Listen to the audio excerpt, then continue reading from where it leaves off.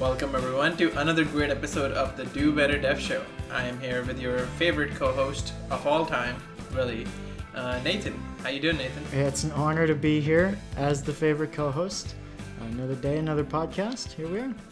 Oh, it's crazy how it's episode 50, right? It's a. I don't know if it's an important number, but it's a round number.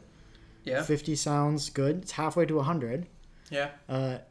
It's still 2 digits, but it's halfway to 3, so the math is a bit weird there. But I guess, but it's a nice round number, you know? You say someone's 50, and you're like, cool, you've lived half your life. Even though life expectancy is like 70. Yeah. Yeah. Yeah, but it sounds better. Yeah. You don't want to be hitting somebody up at 35. Yeah. Hey, you're halfway done. How's it feel? You're like, I still feel young. That's where I guess the midlife crisis usually kicks in and they buy a sports car or something. So. Right, yeah. I think that's more like 40, but sure. Yeah. Yeah, cool. We gotta move it up now, right? Because people might not live as long thanks to all the stuff that's happening in the world. Because they're chunky monkeys. Basically, yeah. I see. Okay. Yeah. So now that we got that sorted out, Mm-hmm. this is a podcast about development? Is it software development? Something about tech. People living or dying is relevant to tech. So Yeah. This is not like actuarial tables or... no. This is not Or Did self-improvement. Better Dev Show. This is Do Better. Yeah. Really Still focus. in the process. We're still heading towards the primes. Yeah. Not on the way down. Speaking of not going down, any exciting, cool, fascinating stuff that happened to you? Sure. I don't like that lead in, but let's go with it. So something cool. The Studio channel, which is one of the MKBHD side channels, they put out a behind the scenes on making their Tesla camera car, which was pretty cool. So they talked about it or hinted at it for a while and then actually released the video in the last few weeks. And all they did was they got one of the, they were going to get a Cybertruck and convert that into be their camera car. But instead, they just took Marquez's old Tesla, because he has a new one now, the Plaid Edition. Of course. And they just mounted this rig to the top of it for shooting car shots. So they can drive alongside, do rolling shots. They can drive beside a car, in their car. It's electric, so it's really quiet. And anyway, it was cool. It's a short video. It's only like 10 minutes or something. But it was pretty neat. Something else that's cool is I have a Nintendo Switch now. Whoa. And so I've been... It's currently just a Smash Bros. Machine. Mm-hmm. So I've been playing a lot of Super Smash Bros. And that game's still great after 20 years. I mean, they keep making new versions of it. Yeah. But the concept has not changed at all. Yeah. You just punch them. If anybody doesn't know how to play, they just mash buttons. They do okay for the most part. The thing that's going to quickly become a problem, though, is that I keep playing it.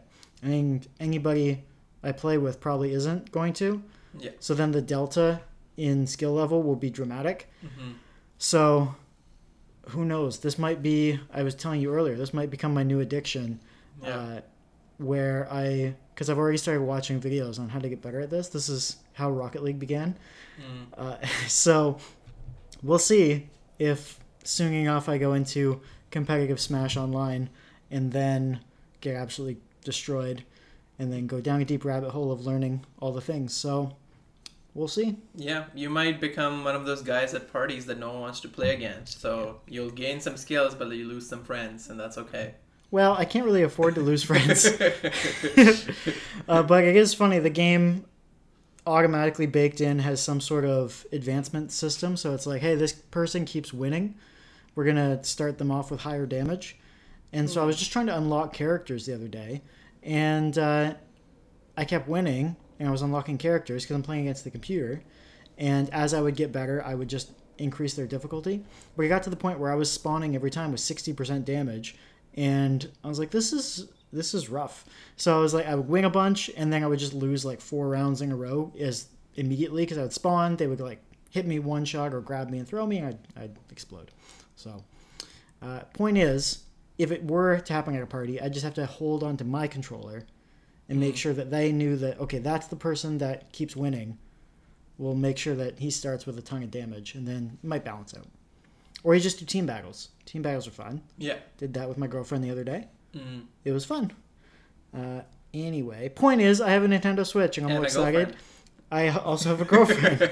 Well, yeah, that's still fairly new, even though it feels like it's been a while already. And yeah, anyway,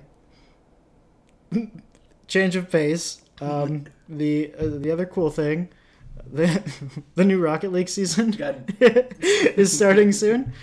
So this is not the like pros season. This is just the game, because for some reason games have seasons now. And this one was really good. Season 5 was really good. It was all space themed, and I freaking love space stuff. So I got a bunch of cool space things, and I wound up in Diamond, which I was in the last season as well, because I haven't gotten any better apparently. But it's still top 12% of players, so that made me feel good. Yeah. And I might have to decide whether I'm gonna do another push and actually try to get out of Diamond next season, because I think it might be time to play with people who are better. But Yeah. that'll require actual focus and commitment. I can't have that to a video game. Then people think you're a loser. Yeah. No questions and comments there. So I have one frustrating thing, because it is supposed to be the cool, interesting, frustrating section. I couldn't think of anything interesting this time. Wow. I know. Life is uninteresting. But it's cool. So that's It is good. pretty cool. Yeah. But the frustrating thing, this is related to work, which is the struggle, you mentioned this, the struggle of not knowing what you don't know. And I've just been feeling that the last couple of weeks, where I'll end the day and I've written, like, I have a PR open with 2 lines of code changed, and it took me hours of reading documentation and reading source code and running things and seeing what exploded and looking at error logs and trailing logs and just seeing, or tailing logs and just seeing what it complains about now, waiting for pipelines to run, and just being like, I think this doesn't have to be this way, but I have to go through this part where I don't know what's going on. And so that's, I guess, gradually adopting the DevOps mindset. Because right now I still have the developer mindset where I can run unit tests and everything tells me immediately what's going on. But not in ops. You just suffer enough for long, and then people are like, hey, this stupid error is happening. You'll be like, I solved this one at like 3 a.m. 5 years ago, and it was terrible and traumatic, and I remember how to fix this now. And they're like, whoa, you're a god. And you're like, no, I'm just damaged. Right. Yeah. Okay. Oh. Okay. Welcome to DevOps. Yeah. You've Yeah. been warning me. It's a lot of alcoholism and sadness Yeah, and complaining. and complaining. So you got that part down already. Well, great. This is why I end with the wholesome recommendation I see. instead of starting with it. So the wholesome recommendation for those that one person who may have listened still from the beginning. Early episodes, I was talking about Redstone videos that I was watching when I was learning about how to build logic gates and computers and stuff. And I was using Minecraft to do that. So I was like reading these schematics in the textbook that I borrowed from you, and then just building them in Redstone in Minecraft and being like, oh, cool, I made a programmable logic array, and I made it plugged it into a binary 7-segment display. That's cool. Well, one of the videos one of the channels that always comes up when you search for that sort of thing is a channel called Mumbo Jumbo. And if you want like wholesome content, family-friendly content, I don't know that there's a more consistent channel for that sort of thing.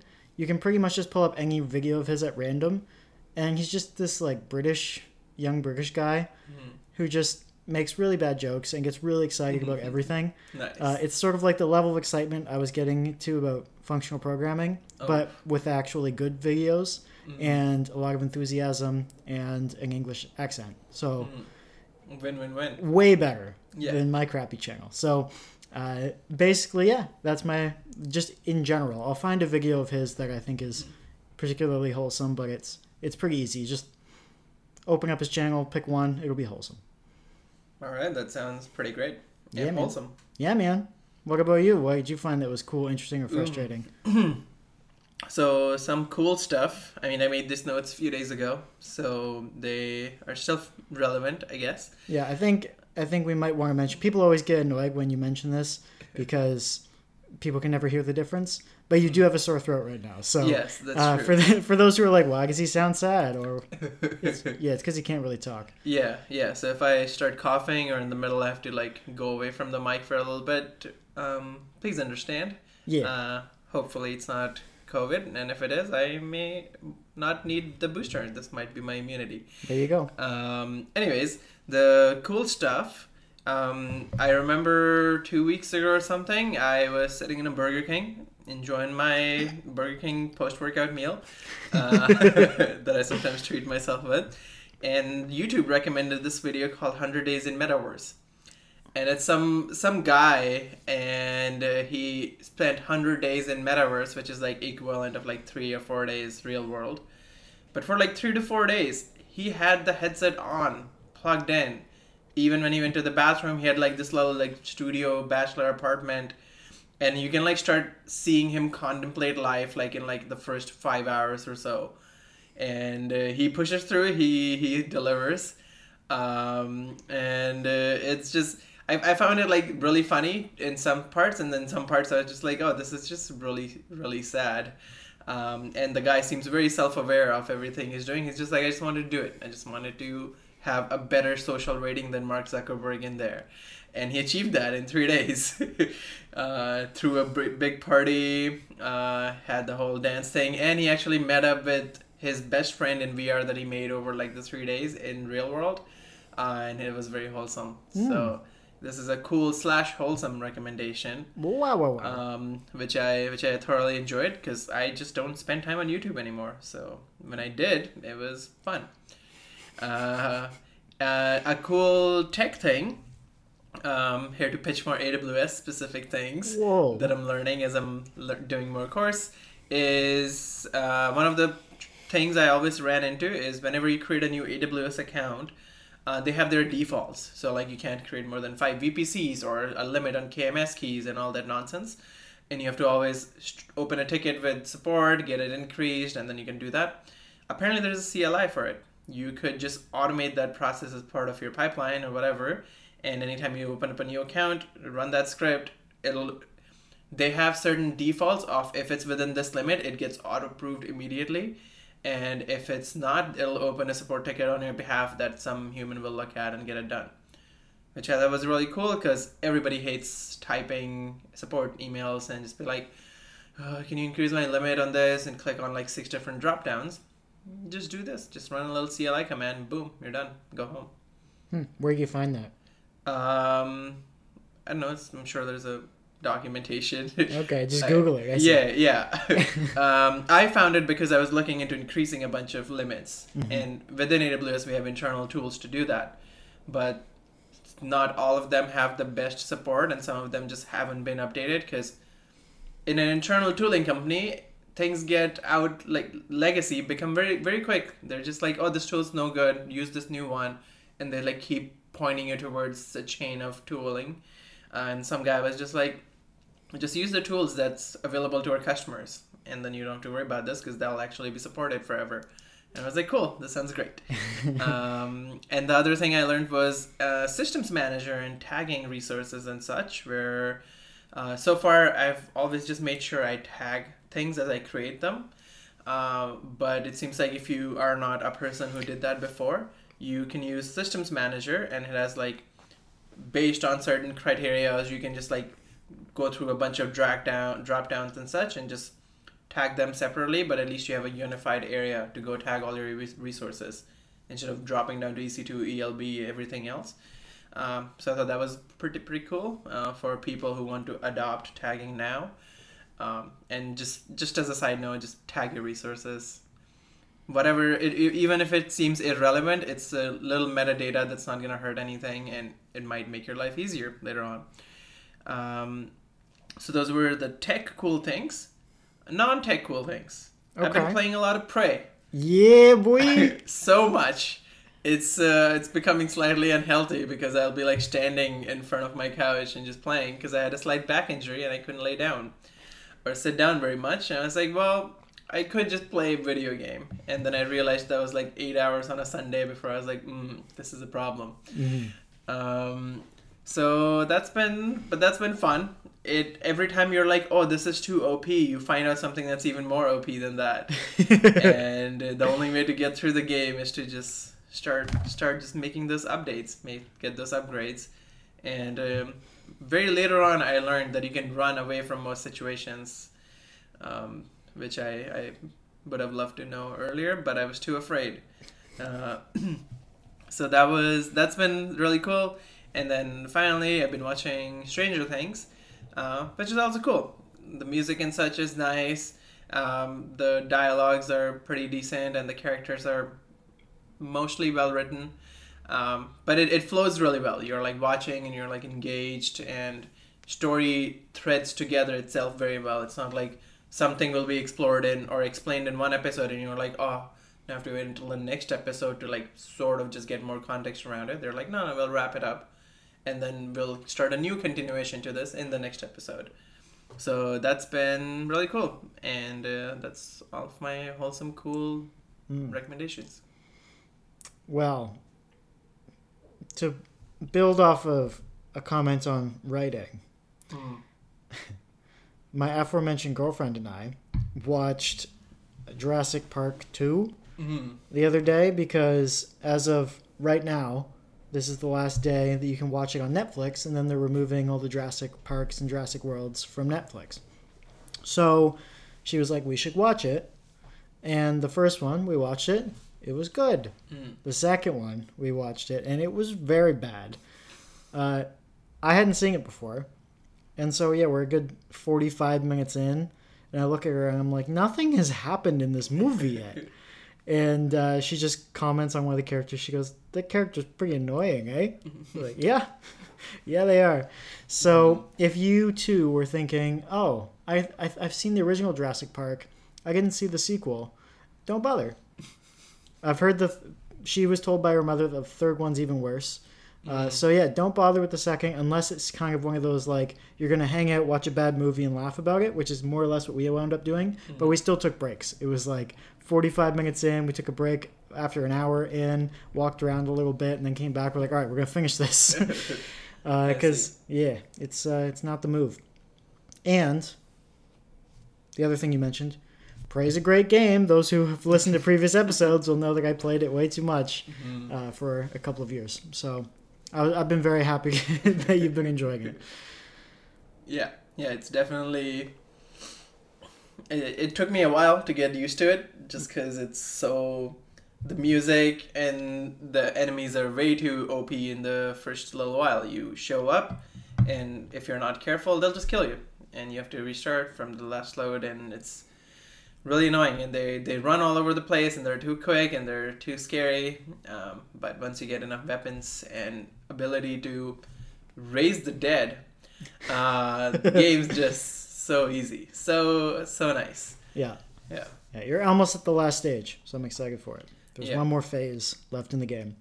That part I'm kind of annoyed by, where I'm like, okay, now that everything's easy and I'm getting really good, the game's about to end.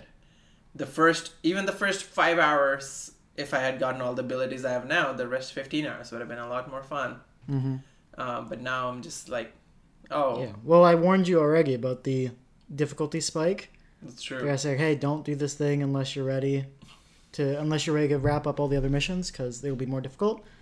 So being slightly OP will be good for the last little bit. But this is not as much as I would like it to be, the Do Better video game podcast where I talk about Rocket League, Smash Brothers, and Prey.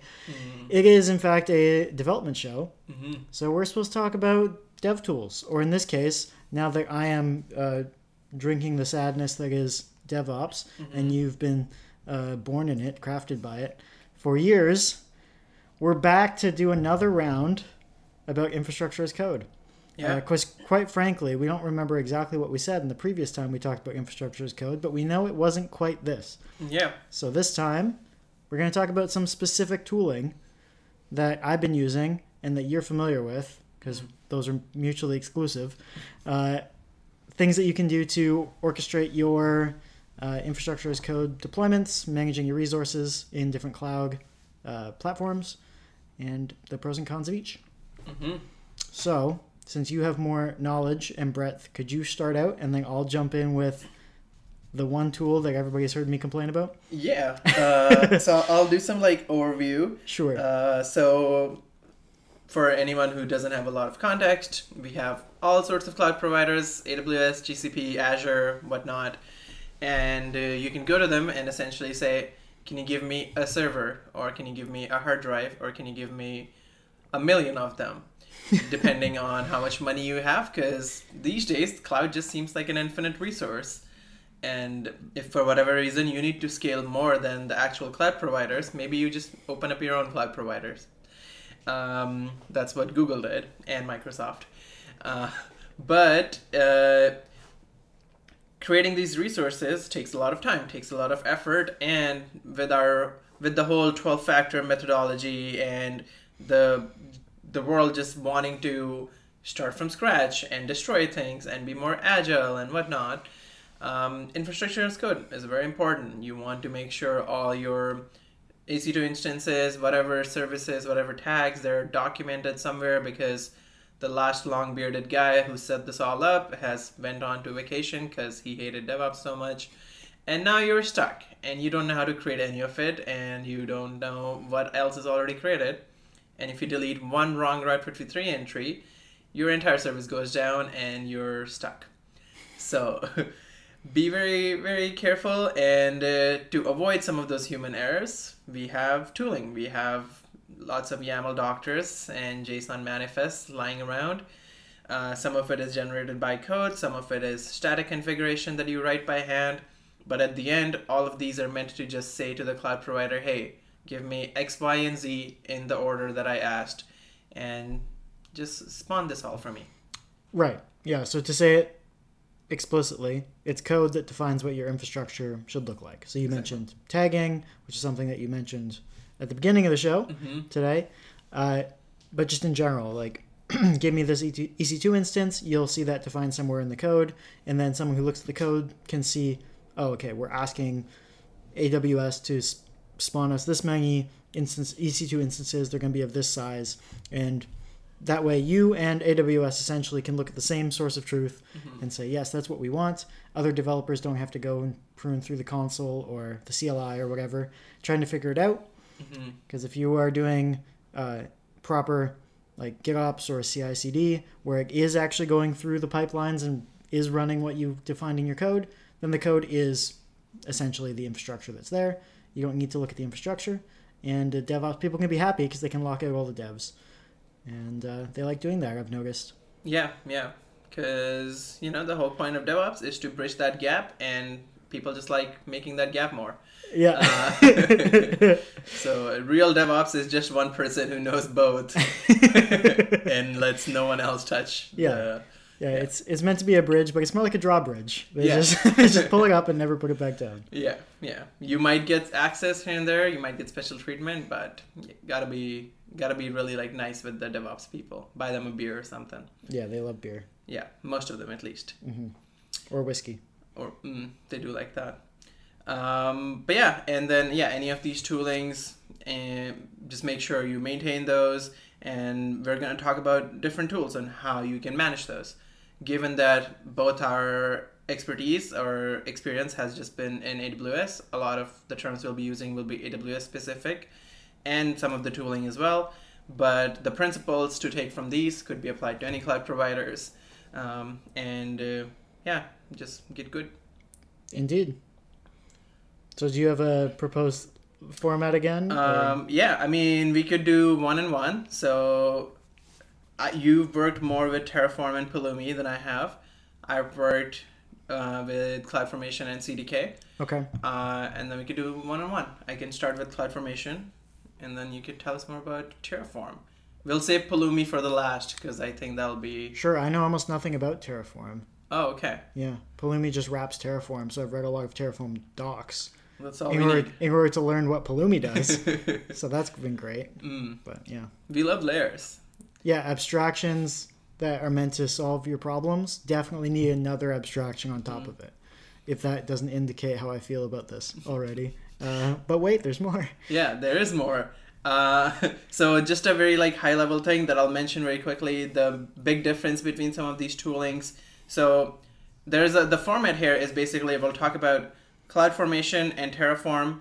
They interact with the AWS environment in their own different ways, and then CDK, which is a layer on top of CloudFormation, and then Pulumi, which is a layer on top of Terraform. So sounds good. A nice little stack version. And then the big difference between CloudFormation and Terraform, since they're the lower level entities, is CloudFormation is built inside AWS, and whatever templates you tell it, it goes behind the scenes, executes all of these instructions through whatever the APIs that are built for it.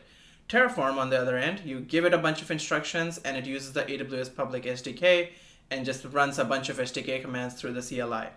Some of them will give you better or worse performance based on what you're using. I've seen on average the SDK commands run much faster than CloudFormation because it's doing its whole bunch of things behind the scenes. But realistically, infrastructure as code, the speed shouldn't matter all that much. It shouldn't matter if you can spin up your EC2 instances when you have to recreate your stack within a 5-minute or a 10-minute break. The focus should be, can it be stood up reliably and be maintained by other people around you? Yeah. So to have that as a focus, CloudFormation, when it came out, whatever years ago, everyone lost their crap. It was so good. Everyone was tired of writing SDK calls. Terraform was trying to solve that problem. And then AWS is like, we do have like too many services, and it is pretty hard to maintain and manage all of it. Here's a bunch of YAML or JSON. Everyone's been using Docker lately. Everyone loves YAML JSON to write up all their markups. Here's a tool. Write whatever you want, upload it into our little S3, and we'll even draw a little diagram for you describing how everything's attached to each other, and we'll deploy it. We'll do all the work of actually provisioning the resources so long you define it properly. And people loved it until more complex structures started coming. It's incredibly hard to have a massive JSON file that refers to other JSON files, and it's all static and nothing changes. And it's just impossible to debug, and more impossible to make any changes without having to worry about, oh, now how is it gonna update the stack? Am I affecting any child resources? How do I unit test this? You can't unit test a static file. It had all of these problems, and we'll address how they tried to start working on those. But the problem it was trying to solve was no longer should people have to write their own utilities or make a bunch of AWS SDK HTTP calls. Use CloudFormation. It'll parallelize whatever resource creation it knows how to do in parallel. It'll tag your things. It will. At first, it didn't have any drift detection. Now it does, and that has made it a really powerful tool, because most things now that work on AWS for any infrastructure maintenance, they all use CloudFormation under the hood, because it has such a nice little hook, very powerful, and yeah, that's I think a good overview of what CloudFormation is. Yeah, if you ever want a quick dose of imposter syndrome, just pull up a CloudFormation template, and the ones that are, especially if they're generated by AWS under the hood, someone didn't write them, you're going to be like, why is there so much code here? Like, why is there so much YAML in this case? I have no idea what most of this is. I can't tell how it relates to each other. There's so much going on. I need to quit my job because I'm clearly never going to understand this. And I think that kind of indicates where the limits are. Like, it's one of those things that it's exactly what you needed in theory, and then in practice at some point you're just like, it's no longer practical to do this. Like, it was difficult to do the other stuff, and this is better to a point. Yeah. And that's where the abstractions will come in. But yeah, actually, ironically, the only time I remember using CloudFormation directly was when I was playing around with spinning up a Minecraft server. So it's come up a couple times now in the show. And it was cool because somebody else wrote it for me, and then I just walked through it, but it was really short. And it basically said, like, yeah, like, pull this image, spin up this EC2 instance, use this spending policy, and basically, because I didn't need it to always be there, it was a I forget if it was On Demand or Spot, but one of the two. But it was like, just tear it down whenever you want. I don't care. I'll tear it down later when I'm not using it. Put on standby, something. And you could look at it and see it was very straightforward. And the cool part was that I could just say, start stack, and it would spin it up. And then I'd be like, okay, tear down stack, and it would tear it down. And that was when I was first like, oh, this is going to be great. And then I tried to write them myself and didn't know enough and failed horribly and went, this is impossible, I'm never doing this, and went back to writing REST APIs. Nice. Yeah. Yeah. And 2 years later, 2.5 years later, here I am, trying to do it myself again. Yeah, writing abstractions and using Terraform. Tell us more about Terraform. Sure. So I've only seen a little bit of Terraform. It all just kind of looks to me like a lot of structs, because they essentially, I think, have their own DSL.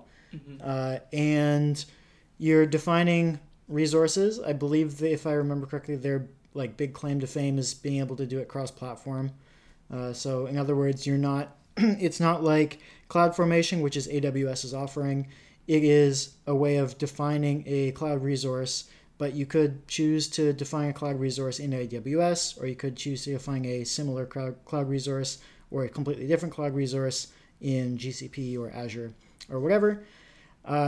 But to get the sense of how we feel about that, refer to the last episode where I laughed uproariously for a good 30 seconds upon Gyan's claim that nobody's cross-cloud and don't worry about it. If you think you do, you don't. It's fake news, and that's currently how I feel about it. But in theory, another in theory one, it's good. And so, it does provide the abstractions. It kind of allows you to represent something more like a code. It's sort of that bridge between, it's not straight YAML, but because it gives a DSL, it's still not just code, which is where something like Pulumi will come in, where it's like, you know how to code, just write the same code you've been writing, and we'll wrap Terraform for you.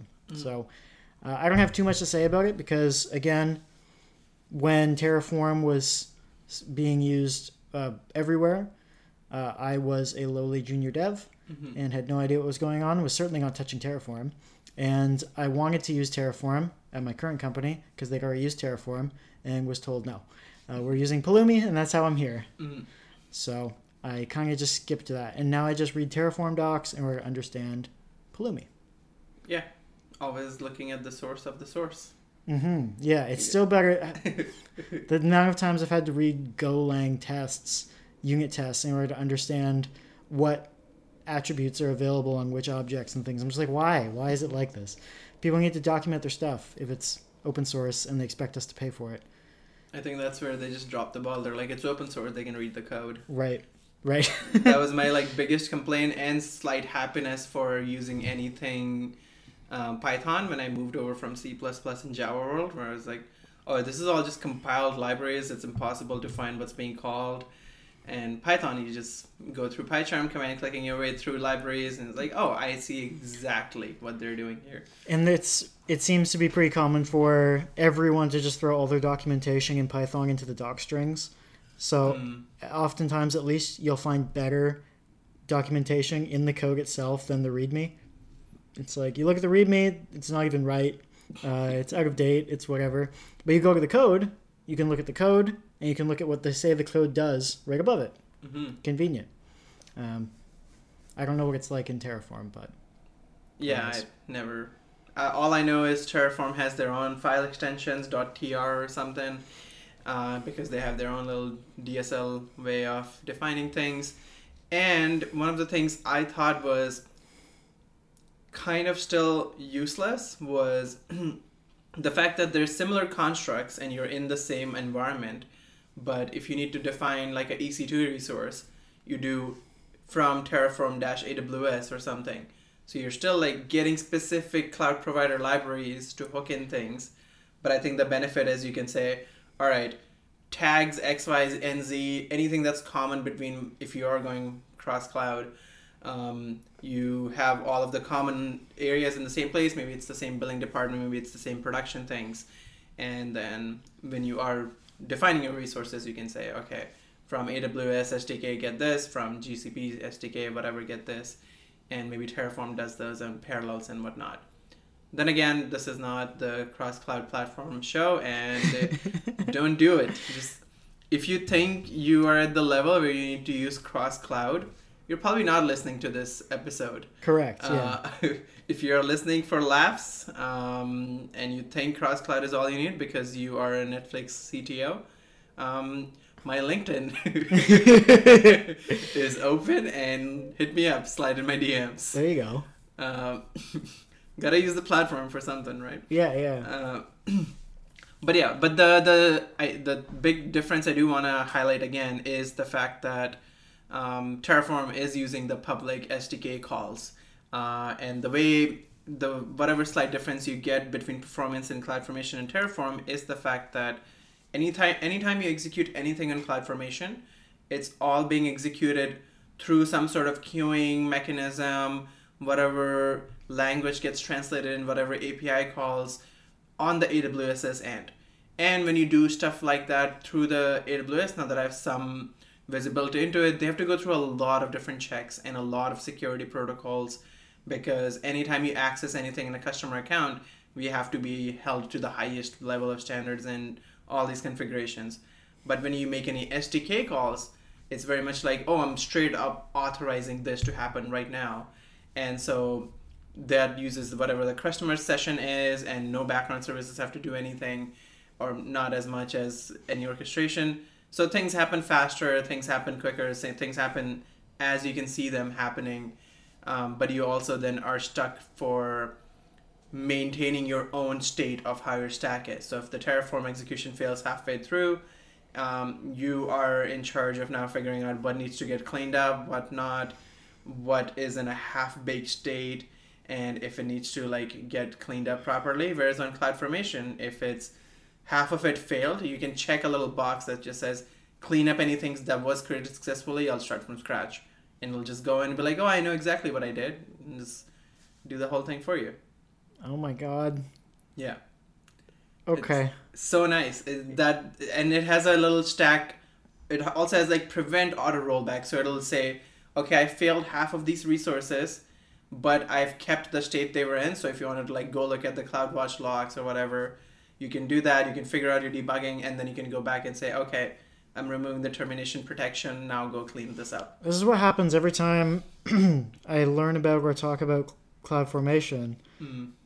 Is I get sold on it again, and then I go to try to use it, and I fail miserably. It's exactly what I want. Oh, man. Well, let me tell you about CDK then. Oh, my goodness. Okay, I can't wait. So, people were using CloudFormation. People were like, this is too hard, and I hate it, and I have imposter syndrome. I relate to that now, too. Yeah. I have real life data now. I just heard this guy talk about this on a podcast. Yeah, it's recorded. And they said, okay, we want to unit test these things. Our infrastructure as code is not as dynamic as we would like. And they still have to write libraries around all these CloudFormation templates where they are trying to generate YAML or JSON on the fly. And so they're like, hey, AWS, could you like help a brother out? And so after many, many months, and it's still mostly under like, it's getting development and changes very quickly. But the CDK team is excellent. As even a person on the inside getting some look at them, they are good. They know what they're doing. They have thought things out very well, and they are really trying to make everyone say, okay, don't use CloudFormation. We get it. We'll deal with it. You use our service. And I can't wait for whatever the next service that comes out that wraps CDK. Yeah. But because it's all managed by AWS on its own, you don't have to deal with any of it. It's not open source worrying. It's funded by a corporate company that wants you to use their products, so they'll try to provide the best experience, because apparently they're obsessed with their customers. So I've heard. Yeah. So the CDK difference is you can write it in, I think so far they support 4. I think it's like Ruby. Actually, no, wait, let me take that back. I don't know if it's Ruby. There's some other language that starts with an R. I don't think it's Rust. But I know for sure they use Java, TypeScript, and 2 other languages that I just can't remember right now. Okay. I think there's Go, but another one I can't remember. But the point is you can dynamically generate all these JSON files and code. You use your TypeScript constructs. I've been using TypeScript just because any update that happens comes to it the first. Mm-hmm. And it really seems like, for whatever reason, I've stopped fighting against it. A full stack person is apparently someone just well versed in TypeScript. You can write backend in TypeScript, you can write front end in TypeScript, and now you can write your infrastructure in TypeScript. Have fun. But the way they've defined it is they have these like L1, L2, L3 constructs, which just on a high level is you can go to AWS or you can use CDK and say, I want a security group. That's a L1 construct of what's the most basic unit you can have. Or you can go as a L2 construct and be like, give me a ECR repo or like a ECS container where you can define the image, you can define the container availability, and it'll do that. Or there's like level 3 ones where it's give me basically a hello world stack and it'll spin up the EC2 instance and everything for you behind the scenes in a CloudFormation stack. Another fun things about it is all these are now type checked or whatever the code is. The code first gets compiled before it generates the JSON. So what that means is in your testing, you don't have to mock or stop a bunch of things. You can just say, okay, I defined all these things and I put these dependencies. So you can just say the moment your whatever function is done, your CloudFormation template object will have a dependency on object X or Y. You want to make sure your VPC is up and running before your EC2 instance gets spun up. You can define those dependencies without having to link it in different things. And since these are dynamic objects, you can have just your like one class file of VPC, and then everything else just says whatever VPC I depend on .vpc ID, as opposed to copy pasting your VPCs all over the place. And you can define the name and such, but a lot of it gets auto-generated for you behind the scenes, so you don't have to worry about it. Just look at your code. Don't worry about duplicate keys so long you've named everything right. There's a separate tagging construct that you can run on like absolute deployment stack levels where in a singular deployment stack you could have, I don't know, like 5 EC2 instances, 1 ELB, 1 security group, all defined through code, nice and neat with IAM roles, everything, all of it in one place. And you can just test that entire deployment stack in unit tests and such. Unfortunately, I don't think you can technically really write functional tests and such, because I don't know if you would want to spin up an entire stack to run tests against it and be like, oh, its stack exists, and then delete it. That sounds like a very expensive way to run your CI, and just way more time taking. But at least now you can make sure whatever you expect to write in code, you can test. And anytime someone goes ahead and says, oh, now instead of 5, we could have a maximum of 10, your unit test for the price limit might fail, and you could be happy and look at that kind of stuff. Yeah, so I don't know if I've sold it enough yet, but that's been my experience so far, where it's just, after writing a lot of CloudFormation templates, I took a CloudFormation template that was like, I don't even know, like about 1,500 lines long or something, and in CDK that was like maybe like 100 lines, 100, 200 lines or so. Of TypeScript, which is fairly verbose. Yep. So I was pretty happy about it, because to be fair, the 1,500 whatever file was a lot of duplication of IAM roles and such. But because I'm writing it in TypeScript, I can say grouping of this IAM role type policy, and then I can just like assign that to multiple things. And then now if any of the one changes, I can make sure it gets replicated to everything else. And yeah, it's just really cool. Does it still do like automatic rollback and cleanup stuff? Like all of it. And you can define those policies in the code as well, so you don't have to do those on the UI if you don't want to. You know what this feels like to me? This feels like people saying, we don't reg assembly anymore. Yeah. Because that's gross. Yeah, and here's C. And now we have, okay, we don't want to write CloudFormation. That's too hard. Mm-hmm. Here's CDK. And I'm sitting here going like, are you for real? I don't have to worry about managing my memory anymore. I don't have to tell you what's going in each register. Mm-hmm. And you're just like, yeah, dude. I mean, you still have to manage your memory, but you don't have to point to each register. And I'll be like, whoa. Yeah, you don't have to write your go-to or jump statements. Yeah. You just have to be like malloc and whatever your cleanup are for freeing up memory, and it's good. Oh, man. Okay, so caveat. The caveat being, right? Because that sounds like exactly what I want, and I want to go do that right now, Mm-hmm. this moment, as opposed to everything I've had to do the last 2 months. Mm. The caveat being that is AWS specific. Yes. So, if anybody else has a team that's demanding that they use something that is cross-cloud, you can't use that then. At least not for other clouds, which means you would need a separate, which is still probably better, honestly. Just have a separate directory in your Google, GCP. Yeah. And then all those things you need that are cross-cloud that you don't actually need and will never fill up can go in that empty directory. Yeah, and I would expect you to have different CI pipelines for different cloud platforms that you're deploying to, which means separate code bases. Right? Probably. Yeah. Oh, I've never been more convinced of something in my life. Okay, all right. Yeah, this is just a bias confirmation podcast. Oh my god.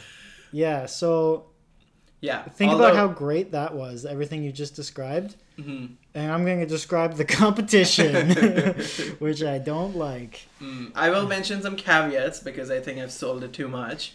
It's just the CDK documentation, because right now they're going from whatever 1 point that was to a 2-point major version that they're trying to push through. You could get lost in the documentation here and there.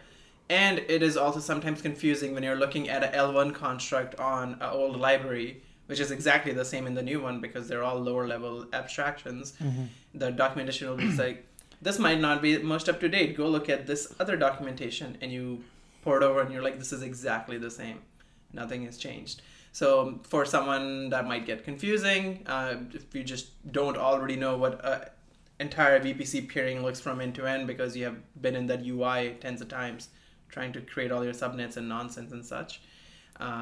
So for little things like that, it is confusing. And the documentation itself doesn't define the L1, L2, L3 construct separate very, very well. So you have to sort of know of, okay, let me read through enough. Let me see if there's higher level things here. Because if not, you might end up stitching an entire Lambda with your own instances and such before you check out something that says, oh, I probably could have used a L3 construct and just stitched all of these things together. Maybe created a user in the role and policy all at the same time as opposed to individually create them and then stitch them up together. Mm-hmm. So the documentation I find is a slightly questionable here and there, but the promised land is beautiful. And just having to switch over the mental context from just reading giant files and writing bash scripts to automate some of that YAML and JSON templatization based on environment variables. I love CDK. It's so nice because I can have all of that in the code and environment variables and such get read by a language, not bash. And you've been doing this DevOps thing for a while, so you should hate everything. I do. And so the fact that you don't hate the CDK is a good sign. Yeah, because I don't have anything better. Right. But I did hate CloudFormation even when I didn't have anything better. So that's a good sign, yeah. Sure. So, the alternative... Mm-hmm.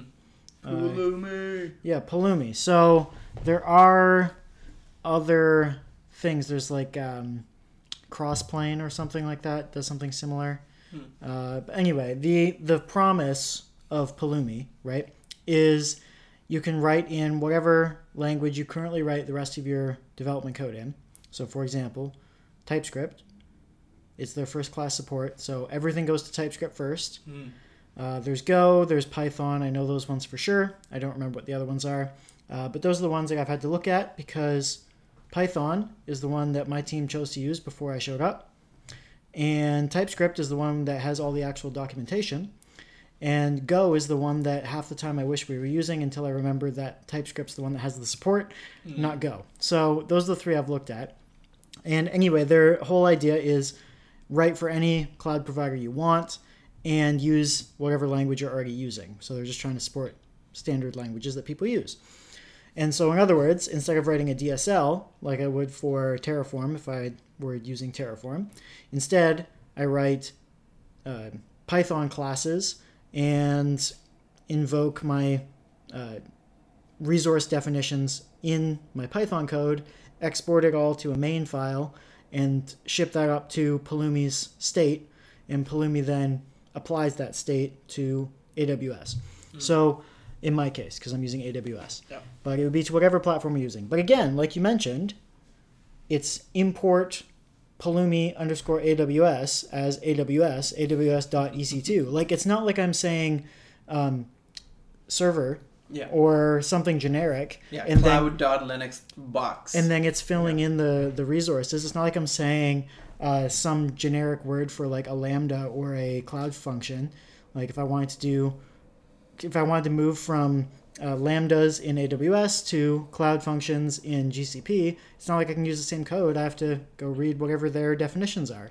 And the definitions are essentially just the exact stuff you would punch into a YAML file, except they abstract some of the things away with help like normal defaults. But honestly, if you go to the console and just pull up the UI for like create new whatever, the defaults are whatever they've already populated.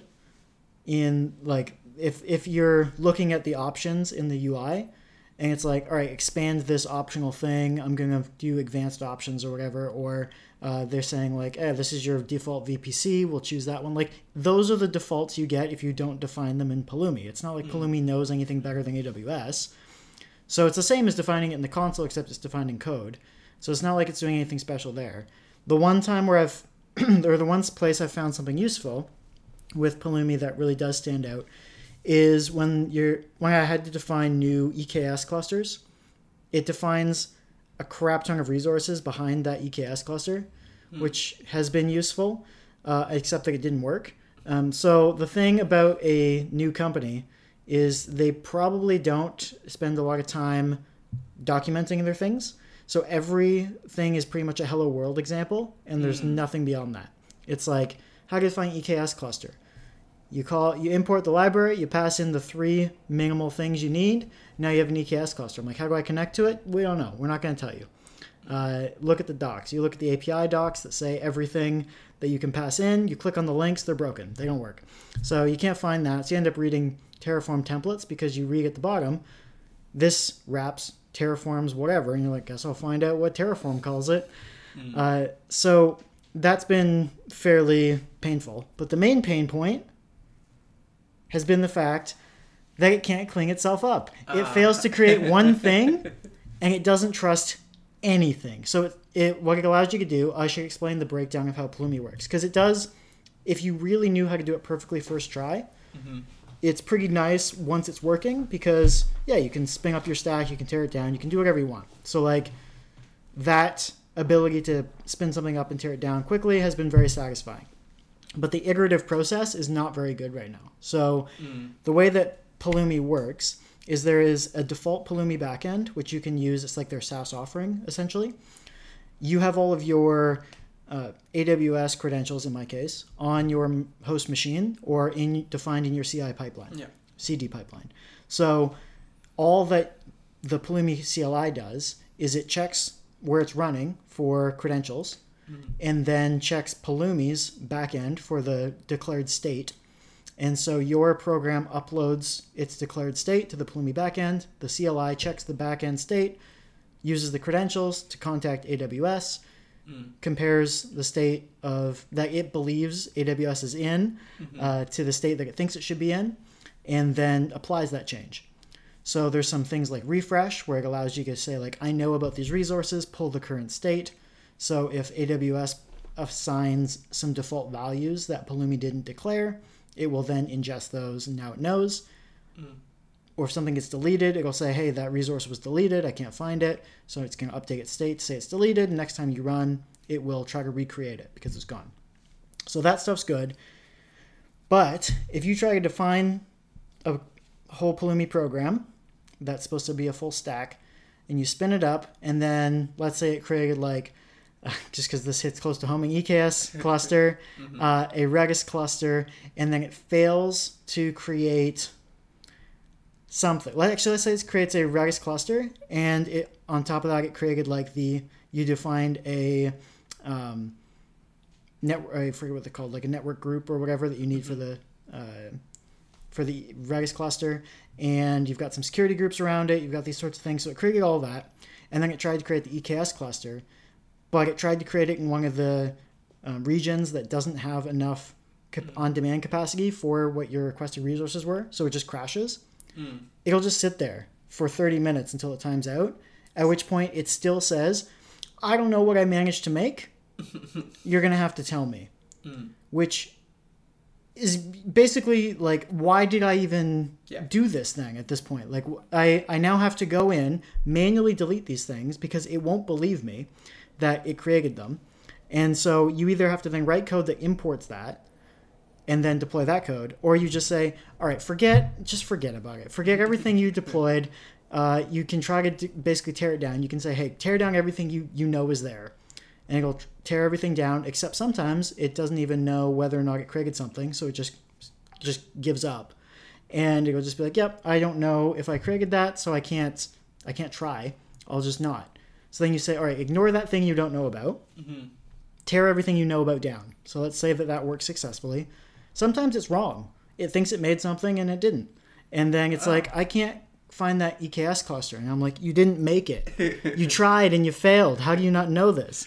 And so I wound up doing so many things where I just had to like, all right, refresh the state to get the actual state, export the state. I'll delete all the things that you say are in progress, push it up again, and now I'll manually go through and find the things that you didn't know that you created and remove them, and then try again. And so that wasted hours of my time. So when you're saying that CloudFormation and CDK can do that for me, I'm like, that sounds great. Yeah.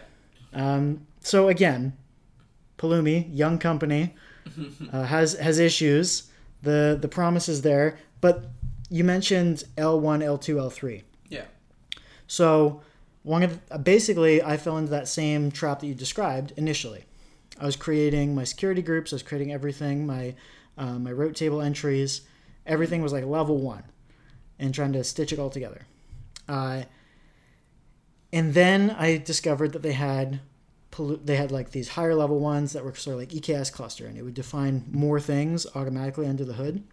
So that was good, except that was more or less accidental because I was like, how do I define EKS cluster? Oh, I have to call EKS cluster, and it creates some of those things for me, but not everything I need. So I still need to manually create a bunch of IAM roles and assign them in policies and that sort of thing. But whatever, that's fine. But they have essentially what I would describe as seems to be their L3 offering is called Crosswalk. And it's like these higher level abstractions where you can say something like create a stack or whatever. The problem is they are a TypeScript first shop and it's only supported in TypeScript. So if you're working on a team, probably talk to the people that have to write this stuff before you decide on the language and the tooling, because we're using the most difficult to use version of Pulumi right now. And that doesn't lead us to like feeling good about the product. So if you're going to use a tool like CDK, probably use TypeScript if that's what they ship everything to first. Yeah. If you're going to use Pulumi, probably use TypeScript. Like it or not, learning TypeScript will be better for your long-term development with that tool than using Python because you already use Python, but not being able to access any of their new functionality. Most of the documentation's out of date. There's no examples. Some things aren't supported. An entire level, like upper layer, isn't supported by Python. The issue asking for it to be supported has been open since like 2019 or something. It's been a while. And I'm just like, this doesn't have to be this way. Yeah. And to reiterate, import Pulumi _ AWS as AWS. All of my stuff is defined that way. It's not cross-cloud. It supports cross-cloud if I want to import another library and rewrite all my code, but I would sooner rewrite all my code in TypeScript rather than rewrite it all just to move to GCP, or just rewrite all my code in CDK with TypeScript. So that's my feeling currently. It is still very satisfying when I spin something up and it's now there and it wasn't there before. And I tear it down when it's not working. Like I've been working on this somewhat ephemeral environment for a while. I was like, we don't need to pay for this over the weekend. I'll just tear it down before I go home. And it doesn't matter because it's an ephemeral environment. And on Monday morning, I spun it back up. And, it took 20 minutes or whatever because I had to spin up a Redis cluster and a EKS cluster, and those take some time. Yeah. I should mention, it does do a good job, though, of building the dependency graph. You sometimes have to tell it explicitly some certain things. So, like, when I was setting up Ingress, I defined all the Ingress Helm charts and things, and then had to export them and then say that, all right, these are dependencies for the application that we're deploying. So we had like our Ingress Helm charts and then our application Helm chart, and it kept trying to deploy the application Helm chart and then do whatever stuff it was doing behind the scenes. And it was like, I can't access the cluster. What do I do? I was like, okay, just depend on the other thing. Now there's no more race condition. Because I kept finding I'd run it, it would fail. I'd run it again, it would pass. And it was because the Ingress stuff had been spun up at that point and was ready. So I was like, all right, define the things explicitly. But normally it does pretty well. Like if you define a security group and then you define an EKS cluster, or not EKS cluster, a EC2 instance, and then you say like security groups, and then you just pass in the security group.id, then it automatically says, all right, create the security group, then create the instance, and then we'll attach that security group we already created to that instance. So it builds the graph fairly intuitively. You don't have to do just a ton of like depends on links or whatever, which is nice, just the explicit ones. And they support stacks, which has been pretty good. So the way that it works is you can write a Pulumi program, and then I've chosen, because I've been working on all of this basically by myself, to do stacks as versions of different environments. So it's essentially like we have a dev stack, a staging stack, a demo stack, a production stack. And so it's all the same Pulumi program, but you passing a different values file. And so you define it with like, it's a pulumi.stackname.yaml file, and then that just gets shipped up. So a simple example would be in staging, if you need 3 instances, but in production you need 10, then you just change your replicas count that you pass in your config file, and otherwise the program's the same. It just looks up that replica count and maybe provide a default of 2 or something. So that has worked fairly well, because it is, if I want to create an entirely new stack with standard defaults, I can really just do that in like 5 minutes and then just wait for it to spin up. So that's been good. You mentioned drift detection. Yeah. So this one took a long time to figure out, because there's not like a mature version of drift detection. And the issue is with recovery from the drift detection. So as I described the breakdown, right, you've got your declared state, which is the version of your code that will be generated at runtime. And you have your Pulumi backend state, which is the state that it believes the application or the resources to be in. So it's not the version of the state that's generated by your code. It's the version that it thinks it last set the application or the infrastructure code to resources to. And so drift is any difference between what it thinks the cloud resources look like and what they actually look like. So a simple example, let's say that you define your program, you run it up, and it creates a bunch of resources, and then somebody goes in and adds an environment tag to one of your EC2 instances. It's going to detect that as drift. And so what it would do if you just spun up your program is it's just going to clobber that. It's going to get rid of it. And so if you did a refresh, then it would say, there's a difference. I don't know what to do about that. And so what you can basically do is there's this option of refresh -- expect no changes. Or if you're using the GitHub action, you just pass in refresh true, expect no changes true. And so what that allows you to do is then if it detects changes, like a new tag was added, it will fail.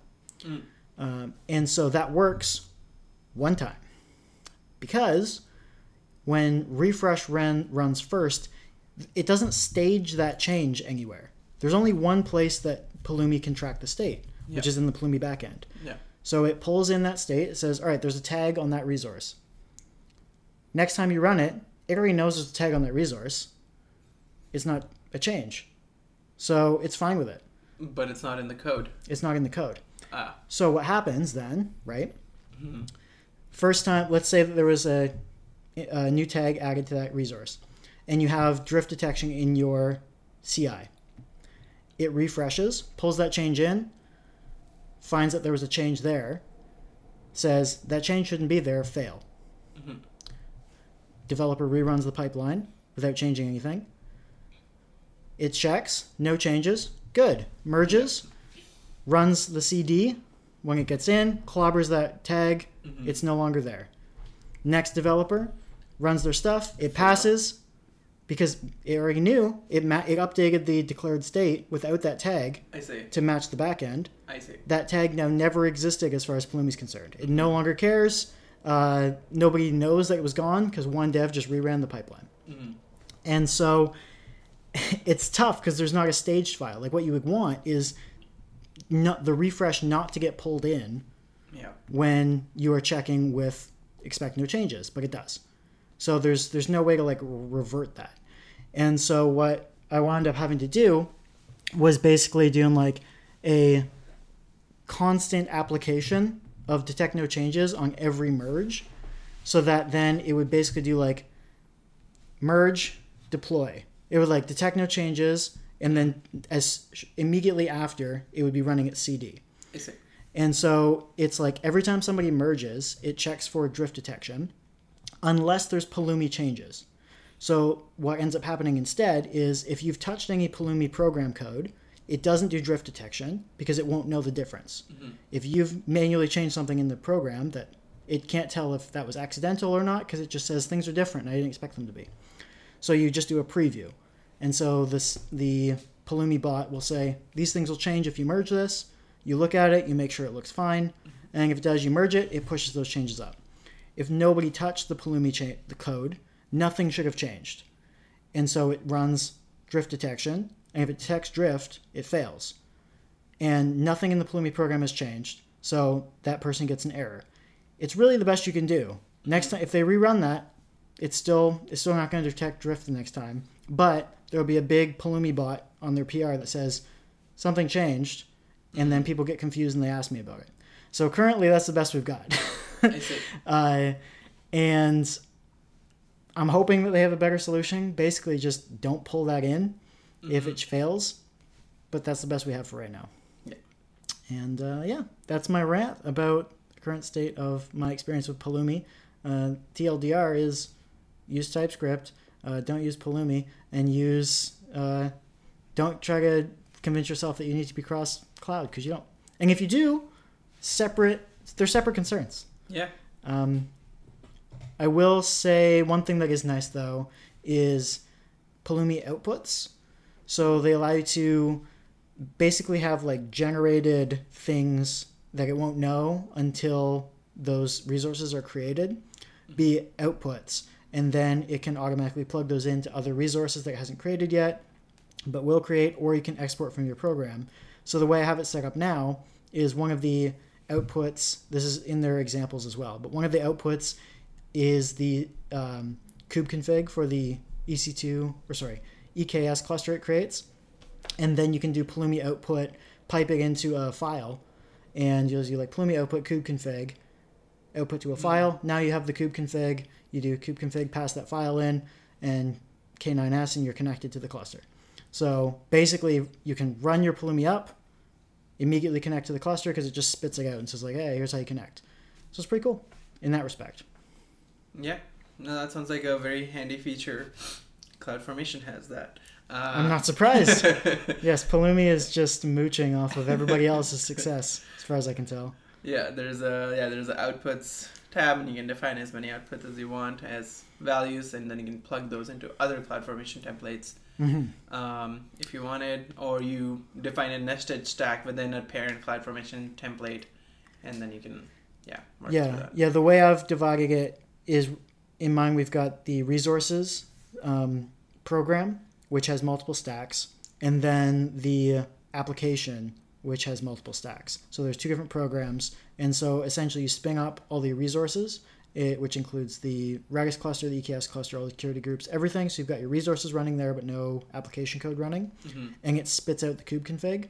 And so if you want to connect, you can. And then the application code can actually import that output directly from that stack or that program.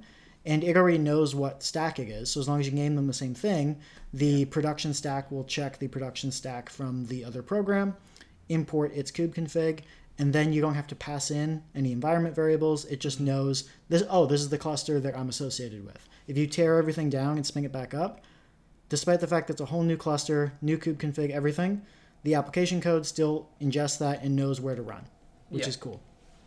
Yeah, no, that's a very logical dependency between the two things. Mm-hmm. Yeah. Keep your infrastructure different from your code. Infrastructure. Yeah. Yeah. Your infrastructure. Yeah. Yes. So yeah, all right. What I've learned today is I should go write more TypeScript again and use CDK. I wrote a lot of TypeScript at my last job, and I haven't written anything like JavaScript or TypeScript in a while now. Yeah. So. It might take you like one weekend to port all your Python Pulumi code to TypeScript code. Well, honestly, yeah, because what is it going to be like? Convert snake case to camel case and you're done? Yeah. Basically, except you actually get proper type completion and things that, like, the Python library is doing an okay job, but they don't know types as well as TypeScript does. So you get like attribute completion if you're using an IDE. So it's like type, dot, and it's like, which thing do you want? But it doesn't know what types they are. Yeah. So. And VS Code integration for TypeScript, so much better than Python integration. Okay. It's like the difference between CDK and Pulumi. It's like that good. Oh, I was joking earlier. This is going to be the episode that we refer to as the one where Nathan lost his job. So I'm going to try not to do that. Everybody knows how I feel, though. Yeah. They have like every job I've worked at, it turns out. Yeah, and you don't learn about these things until you do them. And then you're like, I shouldn't have. So. Yeah, regret. Yeah. But you know what you should do is better. So again. That's true. Unless you have anything else, tell me what you did better and will do better on. So my do betters are very small. Because I'm just so good. No. Yeah, you've peaked. No, this is the year I take it easy.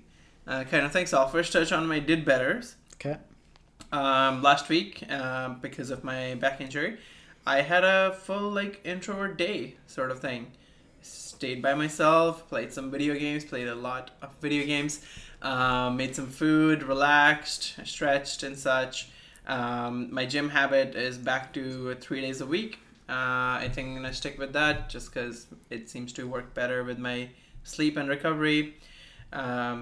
And I'm switching teams. So that was something that I did as I did better because I find the mutual connection between RDS and I are no longer serving each other to the best. Mm-hmm. So I will be switching teams, and once I have switched the team over, I will announce what the new team is. All right. And lots of Prey. Too much Prey. I'm going to continue playing some Prey. And people. That was the big did better. I wanted to make sure I'm seeing more people, hanging out with people, see how much my introvert battery capacity has changed since COVID. Mm-hmm. See, it looks like it drains much less quicker, but because it has just had so much time to generate the charge. So I can handle more people than I usually could before. And I'm also hanging out mostly with people I do like and are not as drainy.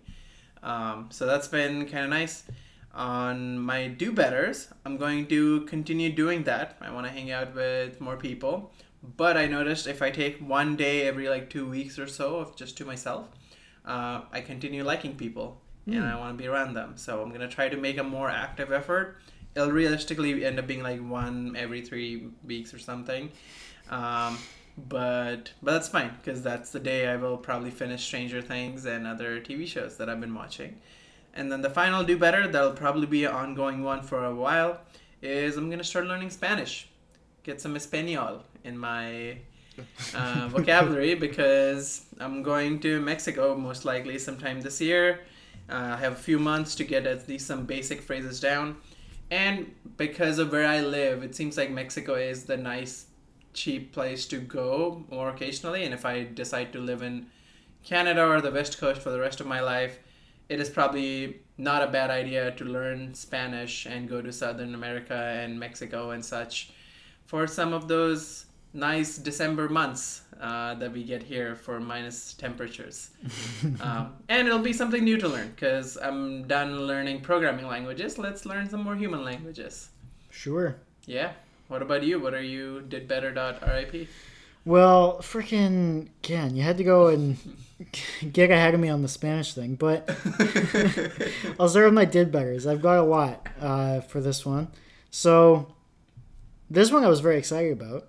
I actually did drive. I picked up an Evo. It was only for a 17-minute drive, but I done did it. And for those who haven't heard, I hate driving. Yeah. I don't like being in a car. I don't like driving in a car.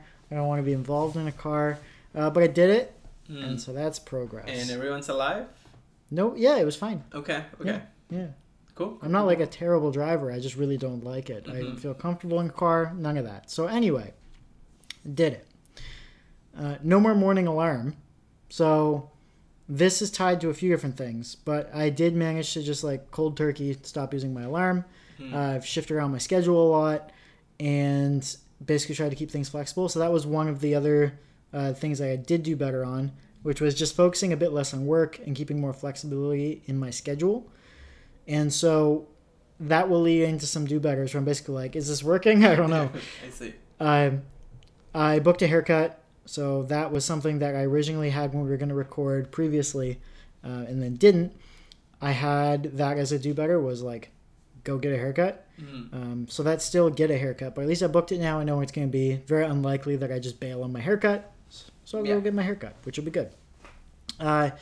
Saved up my first ever charitable donation contribution. So I have a quarterly goal for this each quarter this year, and I've hit mine so far. So that's good. It's currently just sitting there. I'm waiting until I'm done with taxes and everything, just so I don't have to worry about like which tax years again or whatever. Like just wait till it's unambiguous for me.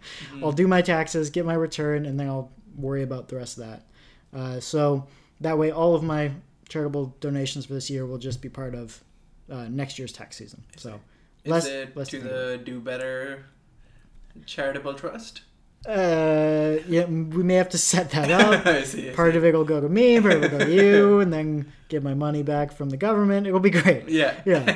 It's what is that? The rich get richer. Yeah. Donate to myself. So yeah, those are the basics. Oh, so this one's a bit of a weird one. I did stick to my diet like mostly. My goal was to clean up my diet, not specifically when I last recorded to lose any weight. But I cleaned up my diet, was eating a bit better, and I've still like gained weight. My trend weight is just continually going up slightly.